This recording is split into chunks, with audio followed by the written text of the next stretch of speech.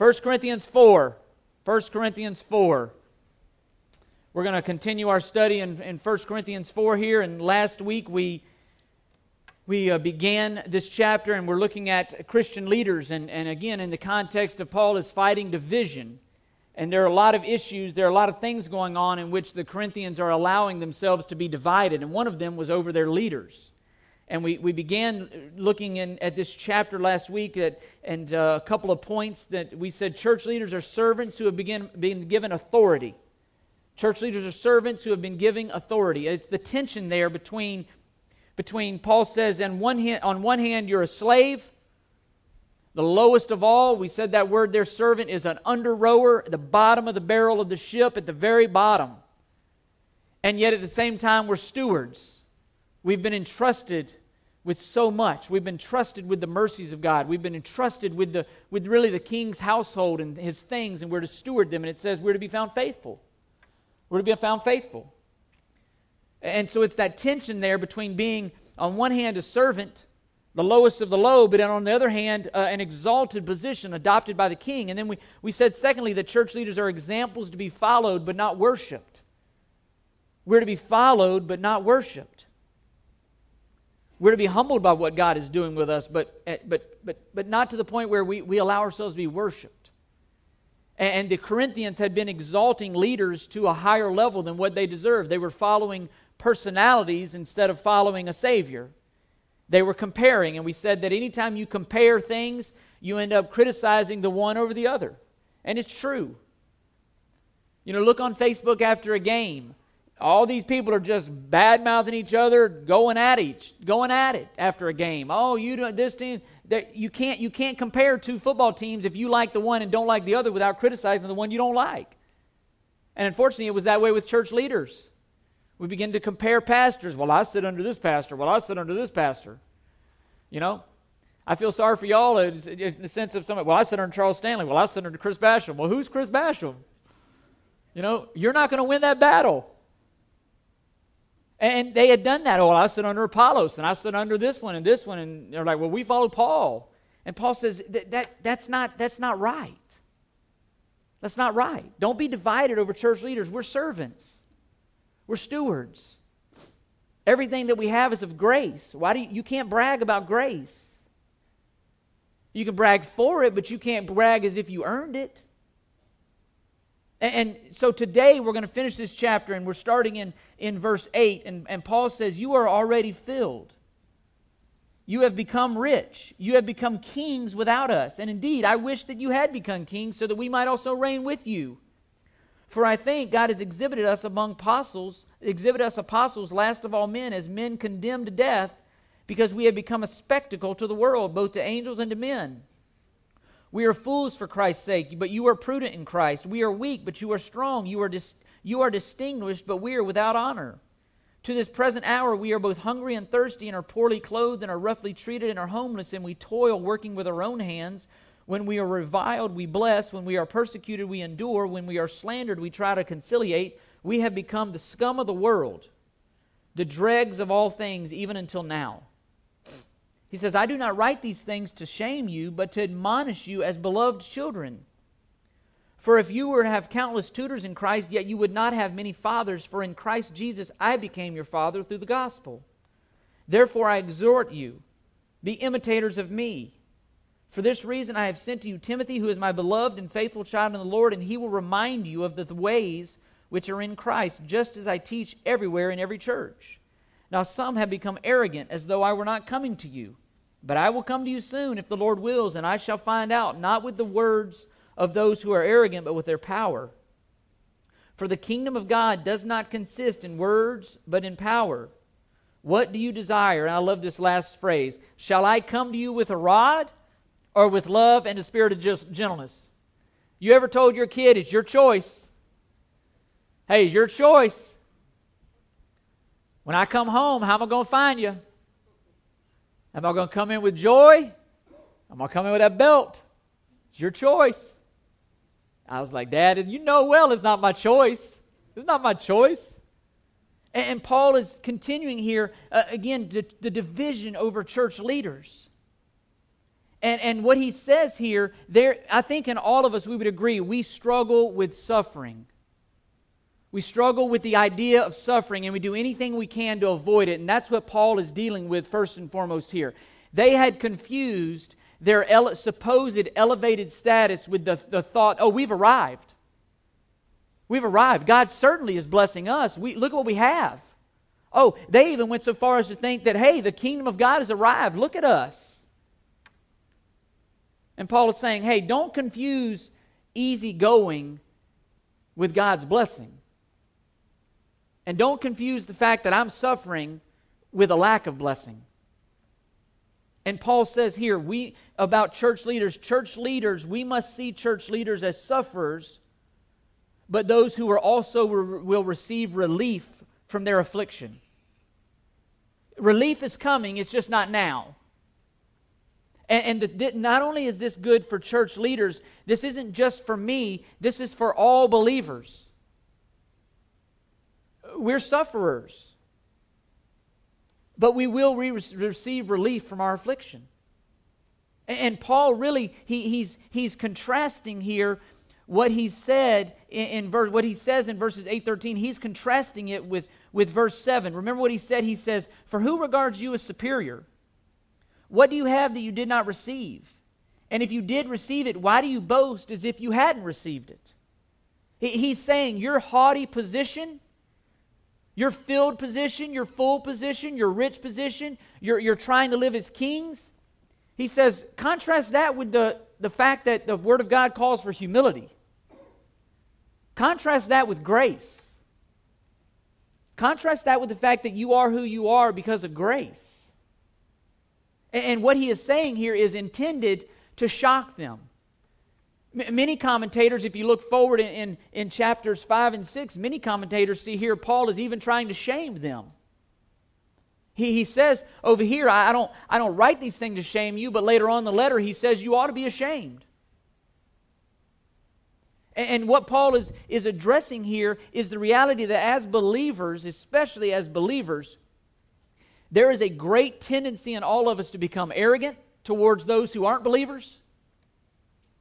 To become arrogant because of what we have and what others around the world don't have, as if we earned it or if we merited it, as if it wasn't by grace.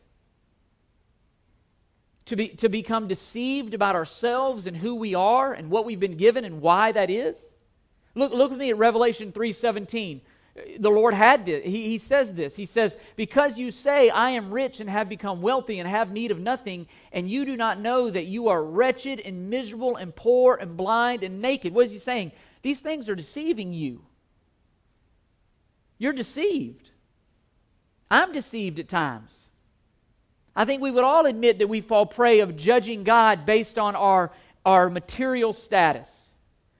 There's money in the bank, clothes on our back, food in the cupboard. Hey, God must really be happy with what I'm doing. The second things don't go well, it's like, hey, where is God in all this? That's the total opposite of what the Word of God puts forth. For sure, there might be sin that's causing God to discipline you. But do not confuse blessings with thinking that you've arrived spiritually. That's what they're struggling with here. And there is a tension. Just like there is a tension between us being slaves and stewards, there is a tension in the Christian life between, it's sort of an already not yet. We have been lavished. God has lavished blessings upon us. We have been richly graced, but yet we are not what we will be one day. We've not arrived. He has bestowed a tremendous amount of blessings on us, and yet there still waits an inheritance. It's like raising your kids. You do all the best you can to raise them while they're alive, but guess what? One day when you die, there's an inheritance, Lord willing, waiting on them. They have not arrived. And we stand in a position that we won't experience fully while we're here on this earth. Romans 8:29, it says that God's desire is to conform us to the image of Christ. Everything that He's doing in our lives, He is taking the old Chris Basham, as nasty and wretched as he is, and He is chiseling away at Chris Basham, and He's, at the end of the day, what I'm going to look like is Christ. And that chiseling hurts sometimes. It's uncomfortable sometimes. I think we would all agree that sometimes the Lord chisels away some things about us that hurt, that quite honestly we'd rather hold on to. And if we're honest with ourselves, we go to great lengths to try not to allow that to happen. We avoid suffering, and we should. I'm not saying be crazy and just go get persecuted on purpose, but when it comes, don't question the Lord. Don't question His love. Don't doubt His love. And Paul really is being sarcastic here. He says, hey, you've already been filled. You've already become rich. You've been kings without us. And he says, I wish that were the case. Why? Because if that were the case, Paul's saying, I'd be a king too. I'd be a king. I wouldn't even be experiencing all this stuff. And the reality is they think they're one thing that they're not. They think they're one thing, and really Paul is saying, no, you're not quite as far as you think you are. You think that when you became a believer that everything would go well, that everything would be hunky-dory, that it would just be smooth sailing. And he's saying, hey, that's quite the contrary. Quite the contrary. The Corinthians here, they want the crown without the cross. They want the reward without running the race. They want the spoils of victory without fighting the war. And if we're honest with ourselves, I think all of us battle with that. All of us battle with that spiritually. The word full there means it literally to eat to the point that you can't eat anymore. They're full. You contrast that with Matthew 5:6 that says, blessed are those who thirst and hunger for righteousness, for then they will be filled. You know, we can fill ourselves with the world to where we think we're not hungry anymore, when the reality is that they're empty calories. It's junk food. They had filled themselves up with the things of this world, and Paul is saying, hey, you think you're full, you're not. You think you're rich, but you're not. The word rich there literally means riches gained by your own way. They're self-made. They don't have any need for anybody. They got this. That's what he's saying. You have no need for anybody else. You don't need anybody. You don't need the church. You're self-made. Man, I'm proud of you. And he's being sarcastic. They're not self-made. Paul himself is the one that birthed them through the grace of God. Paul is the one that fed them by the grace of God. He says they're kings. They're reigning on the throne. Just, hey, everybody's supposed to serve us. Well, guess what? Paul would say to them, for the Son of Man did not come to be served, but to serve and give His life as a ransom for many. You go and do likewise. We're not kings. We are kings in a sense, but we're to serve. We're to serve. And they've got it confused. Look, there's coming a day, believer, when we will be full. There's coming a day, believer, when we will absolutely be rich. There's coming a day, believer, when we will be kings. But guess what? We have to die first. We got to die first. You do not get an inheritance until somebody dies. Somebody's got to die. And in our case, spiritually, we are to labor and toil and work for our King because of what He did for us while we're here on this earth, knowing that there's a crown stored up for us that will not perish, that will not fade, that will not lose value, but it's waiting on us. And you won't experience everything there is to experience about being a believer, the good side here on this earth. That's what Paul is saying. He says, I wish it were true, but it's not. And we read it. Look what Paul dealt with. I mean, think about the pride in them. Literally, what Paul is saying is there is a sense of arrogance about them. Their father, who birthed them through the glory and the grace of God, he shared the gospel with them. They became believers. He has nourished them. He has tried to raise them. And here he is beaten and battered and bruised and abandoned, homeless, persecuted, all for their sake. He did that for their sake, and they're embarrassed for him. It's almost like they're looking at him and just kind of like moving over this way a little bit. They don't want to be associated with him. I mean, think about the pride there. And what Paul is doing, if you lived in that culture and you read this, you would understand when a warrior and an army went out and fought a victory, and conquered a people, they would bring back those people and all the spoils of that land they conquered. They would bring them back, chained, and they would march and parade through the city. And they would literally, the city would throw them a victory parade. The army, the soldiers, everybody would walk through. They would cheer for them, and behind them would be all the spoils of that victory. It very much, if you watch, just recently, I know that Esther and her family loves this. The Stewarts, not so much. Boston just won the World Series. They threw a parade. They go all through the streets. Now, Boston, they got on those duck boats and they went through the rivers. But they line the street. They stand on those boats. They hold up the trophies. They're cheering. They give speeches. That is almost exactly what would happen in this day. And the captives would be behind them. And what Paul is literally saying, it would be like if your family was captive and were the prisoners, and they would lead those captives into the arena, and they would lock them into the arena, and they would release wild beasts, and the wild beasts would devour them. Meanwhile, all the people would sit in the audience and they would cheer. Literally, Paul is saying, I'm the one that's captive, and you're leading the charge. You're clapping for me being led into the arena to be devoured. And instead of standing up with me and for me, you're cheering for me. That is exactly what they would have seen here. They're cheering for him. And Paul is saying, you've forgotten that the crown only comes after the cross. You've forgotten that the Word of God says, you don't be surprised when they mistreat you. Don't be surprised when your way goes the same way as your Savior. He died. Jesus Christ died on the cross. We who follow Him, guess what we can expect? 2 Timothy 3:12 says that. There will be much trouble and toil in this life.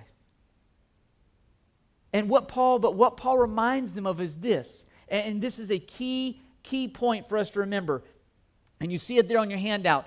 The future, that is Christ's return and reign, has been determined by the past, Christ's death. He has promised us. He says in John 14, I go to prepare a place for you. If it were not so, I would have told you.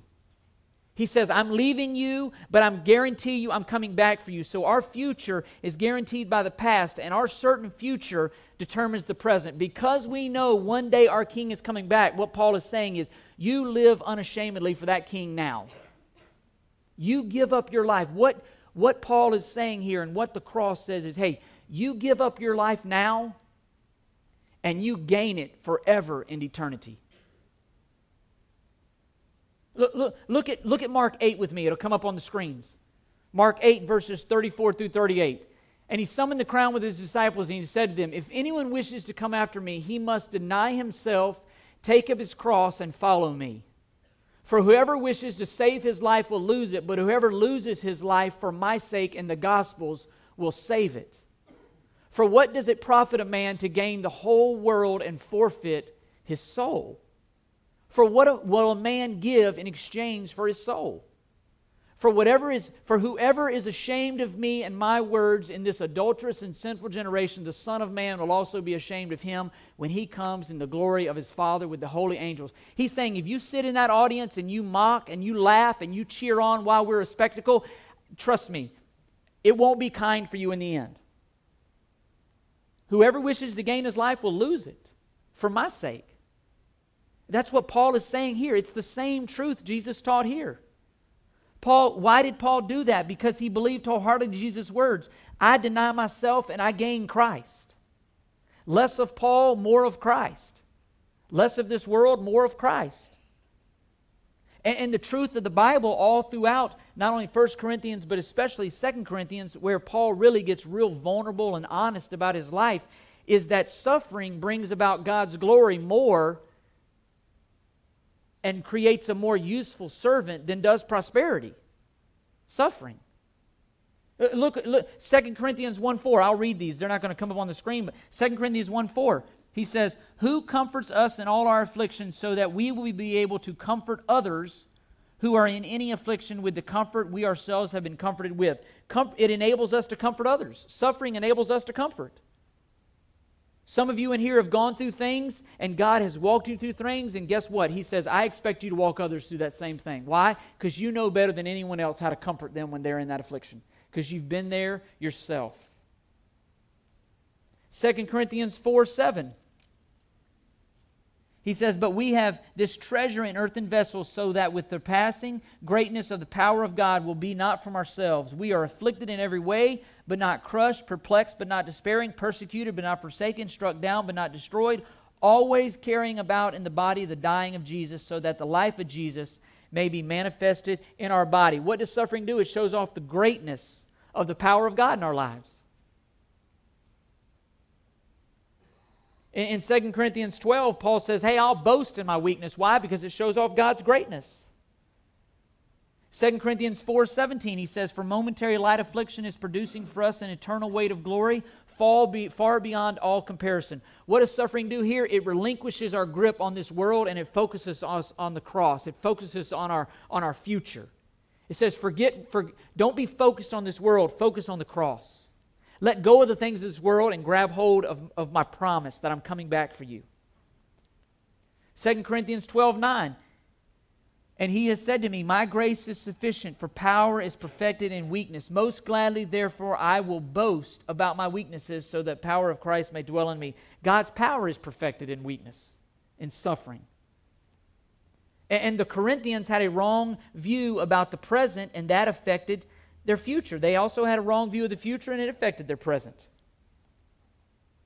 And Paul is saying, yeah, you've received all that, but you won't really get to enjoy it just yet. It's promised to you. It's as good as guaranteed, but you won't enjoy it. They thought that they had arrived. And Paul is saying, yes, the certainty of the blessing is guaranteed, but give up your life now for Christ because of the certainty. You won't experience it now. And they needed a proper perspective. They needed a proper perspective that looked forward, that said, you know what? I can't wait to get home, and so I'll give up what I'm doing. Now, those soldiers right there that we just watched, I guarantee you that moment of hugging their loved ones is part of what kept them going every single day. They knew that the future held out a return, and they wanted to get home. They couldn't wait to get home. They were on the first plane they could to get home. And they were willing to do anything they could because they had been given orders by their commander to serve and to fight, but their mind was on getting home. And that's the way it is for us as believers. We're fighting a war, we're running a race, but our minds are already in heaven. Our affections are already in heaven. And he's saying that ought to change the way we live today. And I illustrate it this way. Anybody ever made the mistake of, if you're taking your kids, let's say to Disney World, made the mistake of telling them, hey, we're going to Disney World? Maybe made the mistake of telling them we're going to Disney World in 2 weeks? That's the longest 2 weeks of your life as a parent, because that's their longest 2 weeks. Every single day, is today we're going to Disney World? No. Is today we're going to Disney World? No. And then they get in the car and they've got the tickets in their hand. It's guaranteed we're going to Disney World. That's the longest hour-and-a-half ride in the history of hour-and-a-half rides. Are we there yet? No, we haven't even left the neighborhood yet, Bradley. Are we there yet? Well, no. We're not even out of Tampa. Are we there yet? No, Sarah, we're not. I will give you $1,000 if you will not ask me, are we there yet again. Trust me, you will see Mickey Mouse alongside the side of the road in a big old blazing emblem, and that's when you know you're here. But spiritually speaking, that's where we are. We have, as believers, we have the tickets. Hey, at one day I'm coming back for you if you don't die and come see me first. And so the waiting is hard. The being patient is hard. We have the are we there yet? Are we there yet? Nope, keep fighting. Are we there yet? Nope, keep running. When's the end? Just keep running. When is he coming? Just keep going. The waiting, the suffering, the ride is long. All the stuff that takes place between receiving Jesus as your Savior and fully experiencing salvation, that's where we are as believers. It's the same place your children are when you tell them, hey, in 3 weeks we're going to Disney World. They know they're going. Why? Because they trust you. But that's the longest 3 weeks of their life. And we know the Word of God says, look, I'm coming back for you, bride. I'm coming back for you, believer. But just be faithful while you wait. Be patient while you wait. Live for me while you wait. And the application for us here, the first, is don't fall in the trap of confusing God's blessings with your conditions. Prosperity does not always mean that God is blessing. The reality is that the Word of God says that oftentimes suffering is a more accurate picture of God's blessing. It's not that we would pursue it just willy-nilly, but if the Lord would entrust us with suffering, that He would be glorified in our lives. Paul said, hey, if you're made much of, hey, I'll boast in my weaknesses. Why? Because it gets the attention to you. And suffering must precede glory. The war comes before the spoils. The training happens before the race. You don't hoist the Lombardi Trophy and win the Super Bowl without a whole lot of suffering and training and all that stuff that goes on leading up to that moment. Well, we're in that stage. But Paul also says, hey, don't fall prey, don't fall victim to responding to growing tired and weak and weary and then responding the way the world responds. Keep your head up. Keep fighting. Fight the good fight. He says, hey, when you're roughly treated, don't roughly treat back. When you're persecuted, endure. Don't respond the same way. When you're slandered, try to conciliate. In your tiredness, he's saying, in your impatience and all that, don't fall into the trap of becoming like the world. Keep fighting. Keep running. Keep your form. Look at 1 John 3:13 before we move on. 1 John 3:13. Do not be surprised, brethren, if the world hates you. That's what John said to believers. He said, we will suffer. Jesus himself said, hey, families will be divided over me. But it's worth it. Because guess what? Paul is saying, hey, the best is yet to come. The best is yet to come. We will be delivered. And Paul looked to that, he held that out, and that future, guaranteed future, changed everything about his present. But not only are we sufferers who will be relieved, but Paul says church leaders are parents who are loving but willing to discipline. No parent in here looks forward to disciplining. I hope not, at least. If you do, just keep that to yourself. I really look forward to when my son or daughter messes up, I spank them. We don't look forward to that. That's one of the sadder parts of being a parent. But there's a balance. We're parents. And sometimes parents have to discipline. The reality is the Word of God says to not discipline your child is unloving. We'll see that in a minute. And we have seen church leaders referred to as slaves, as servants, as stewards, as farmers, as builders. And right here, starting in verse 14, Paul uses the most intimate description of a pastor, of a church leader that he gives, and that's of a father. He calls himself a father to them. And that title, along with that title, comes a lot of benefits. But it also comes with the responsibility to admonish, to rebuke, to correct, to train. All that responsibility comes with being a father. It's not just the games you go to and you watch your kids. It's not just the hugs. It's not just the kisses. It's not all the benefits. There's responsibilities that come with being a parent. And parents love to see their children walking right, doing right, living up to what you've taught them, honoring the Lord. And Paul is no different here. In 3 John verse 4, John writes, I have no greater joy than this, than to see my children walking in the truth. And I think we would all say that as parents. We have no greater joy than when we see our children walking in the ways they've been taught and honoring the Lord. And you can understand the heartbreak Paul has toward his spiritual children here when he sees that they're not. When he sees that they're not. The reality is that our children's behavior, that it reflects on us as parents, does it not? In the same way, the Corinthians' behavior, it reflected on Paul as their spiritual father. Our behavior as children of God, guess what? Reflect on our Heavenly Father.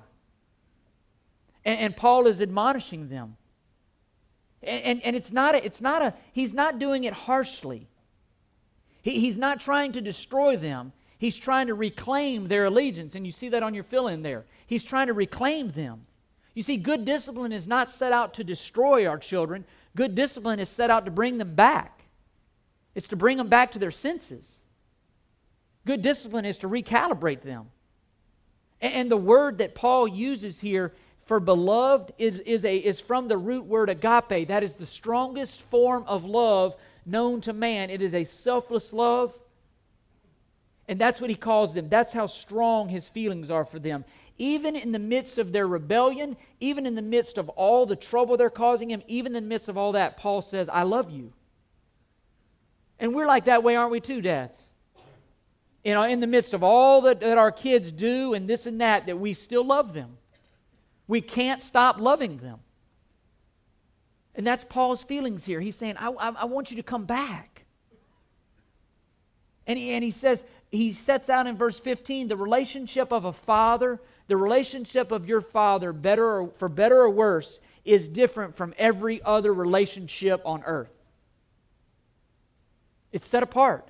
He says, you've had countless tutors. You've had countless people impact you, but you've only had one father. And Paul says, I'm your father. And with that comes special responsibilities, special privileges. In that sense, I have special responsibilities and I have special privileges as your pastor. And I do love you. I do want what's best for you. I love to hear stories. This week I heard of people who, for the first time in a long time, memorized the very first verse that they've memorized in a long time. I love getting those emails versus the other emails that I get. I heard a story of somebody emailed me and said they memorized a verse and they shared that verse with somebody and it was exactly what that person said, that is exactly what I needed right now. That's not an accident. But we've got to make the effort to do it, to avail ourselves. I had the privilege of, I don't want to be a pastor that asks y'all to do anything that I don't do myself. This past Monday, for about an hour and a half, I went and I read to Odessa elementary students, to first graders. Because we've asked you to do that. And I'm telling you, almost every single teacher that brought those kids into me said, hey, Chris, you're probably the only male figure that's ever read to them. They don't get any of this at home. I spent most of the teachers probably don't need to know this. I spent most of the times just getting to know the kids and enjoying the kids and loving on the kids. I mean, the book said the dog jumped. I'm like, I can't do this. Let's just chat. Let's chat.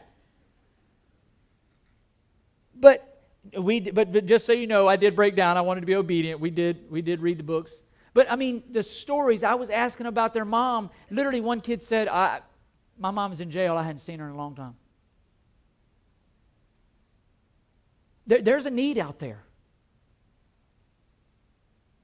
And I want to love you, but I want my love for you, just like Paul says, to be an example. And that's the challenge for me. You know, you're watching me all the time. I'm watching you. I mean, my brother-in-law and my sister-in-law and my mother-in-law go here. If you want to know who the real Chris is, ask them about Marco Island weeks. They know my sin up and down. That's challenging. But that's the beauty of a church, is we know each other have faults. We know we have struggles. We know we're not perfect, and yet we love each other in the midst of all that. And Paul says, hey, you watch me as I follow Christ. You chase out. I'm going to take on that responsibility as a dad, because the number one responsibility a dad has is to be an example. To be an example. It's not, hey, son, you do that. I'm not going to do that, but you do that. No, it's to be an example, and that's what Paul says here. Everything Paul does, he says, was for Christ's glory. It was on behalf of Christ. And Paul set the example.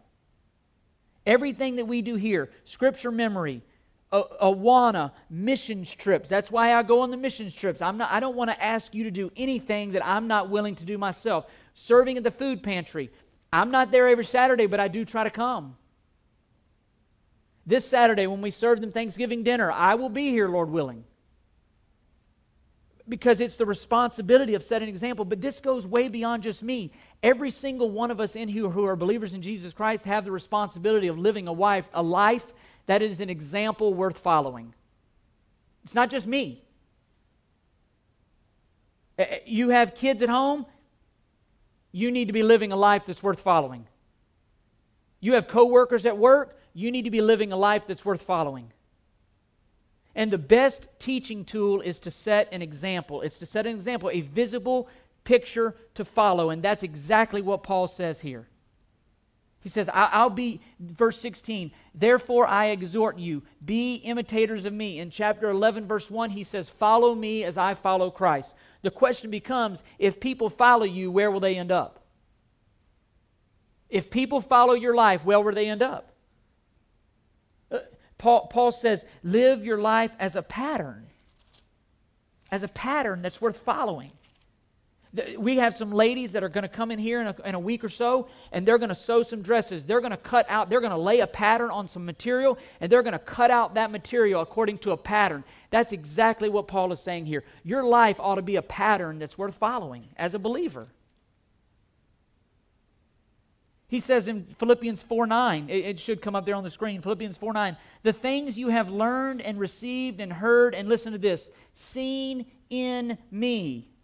Practice these things, and the God of peace will be with you. It wasn't just, hey, listen to me and then go do it. No, you've seen it in me. It's living. He says, watch me live out these principles. Paul is saying, just thinking right, that's not enough. Just right thinking, just truth, that's not enough. You can fill your head with truth, but the behavior has to follow. You've got to live it out. Live it out. And the singular task that Paul says here, he says, I'm going to send you Titus. Paul lived out the example of being an example in Timothy. He says, I'm going to send you Timothy. Paul could not be there. He sent Timothy. Having Timothy go there was just as good as having himself there. Why? Because Timothy had walked with Paul, had learned from Paul, had seen the example of Paul, and him going was just as good as Paul being there. The question I face is this: who do I have in my life that I can send as my representative that would be as good as Chris Basham being there?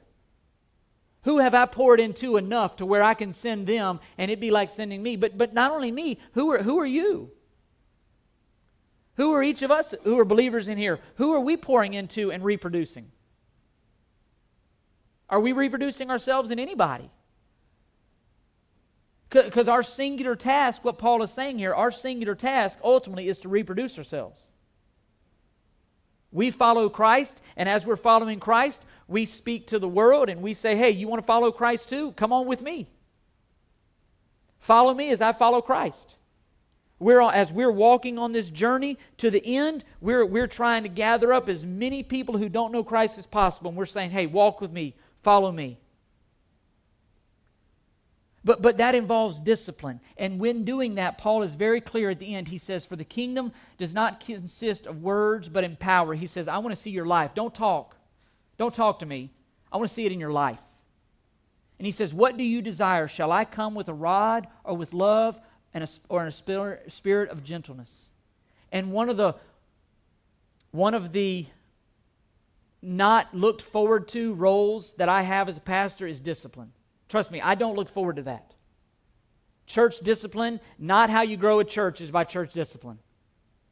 But it's the reality of where we are. It's the reality of my role.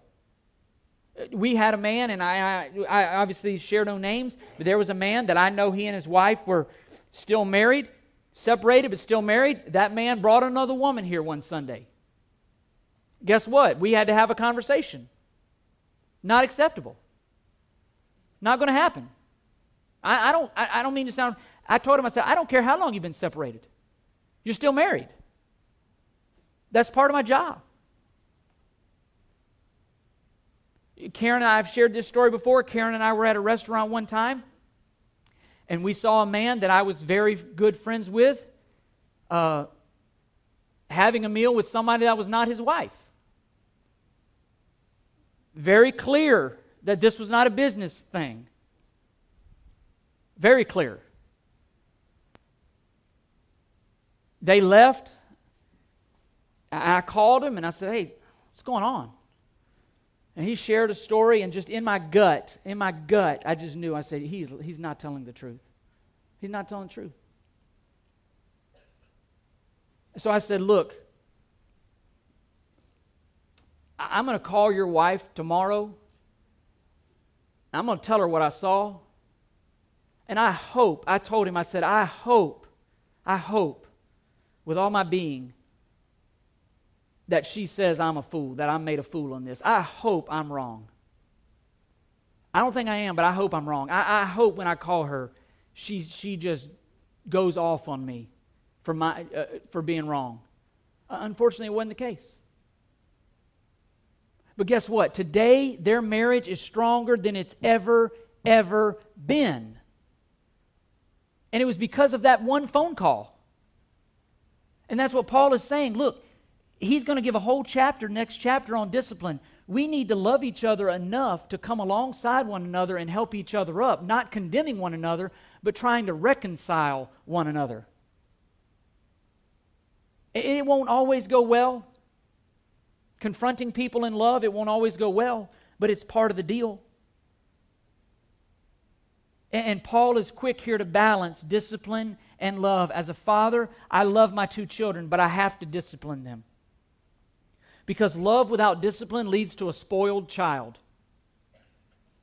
And discipline without love will drive that child away. This man, deep down, both of those men knew that I loved them. I had a relationship with them.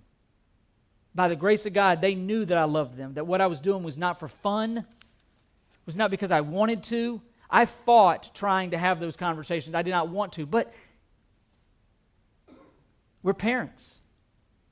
And we need to love one another enough in the church to come alongside one another and say, "Hey, that's not right. Let's get right. Let's make it right."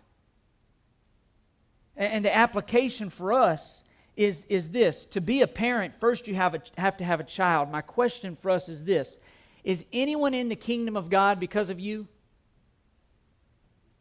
Is there anyone in the kingdom of God because of you, believer? Anyone walking with God because you shared your faith with them, they repented of their sinfulness, and they received Christ's forgiveness? That's our whole job. That's our responsibility as believers. For Christ to live through us, for us to share the light that we've been shown. But once a new birth takes place, who is it out there that you're pouring your life into? Who is it out there that you've drawn in and said, hey, walk with me as I follow Christ. Let me show you what it means to walk with Christ. Let me help you walk with Christ. That takes work. We would all agree, we enjoy making children. It's raising children that's the work. It's raising them that's the hard work. And we make a big deal about sharing the gospel. What about coming alongside these infants in Christ and helping them mature? And that's what Paul is doing here, helping them mature. Look with me in closing in 2 Timothy 2:2. This is who I want us to be, who we must be. "The things which you have heard from me in the presence of many witnesses, entrust these to faithful men who what? Will be able to teach others also." Pour your lives into each other, so then they're equipped then to go pour their lives into someone else. And we have to make time for it. But we have to balance tolerance with love. As fathers, as examples, we have to balance loving one another with disciplining one another, with loving one another, with calling out, with confronting one another. But we also have to balance not being so fixated on the things of this world that we forget that there's an inheritance that waits us, that the best is yet to come. God has a glorious promise waiting for those to be revealed to those who are believers upon Jesus Christ, and it is to come. It's future. And I pray that we would be a church that's faithful in the meantime as we wait till that is revealed. And the certainty of that future hopefully will change our present.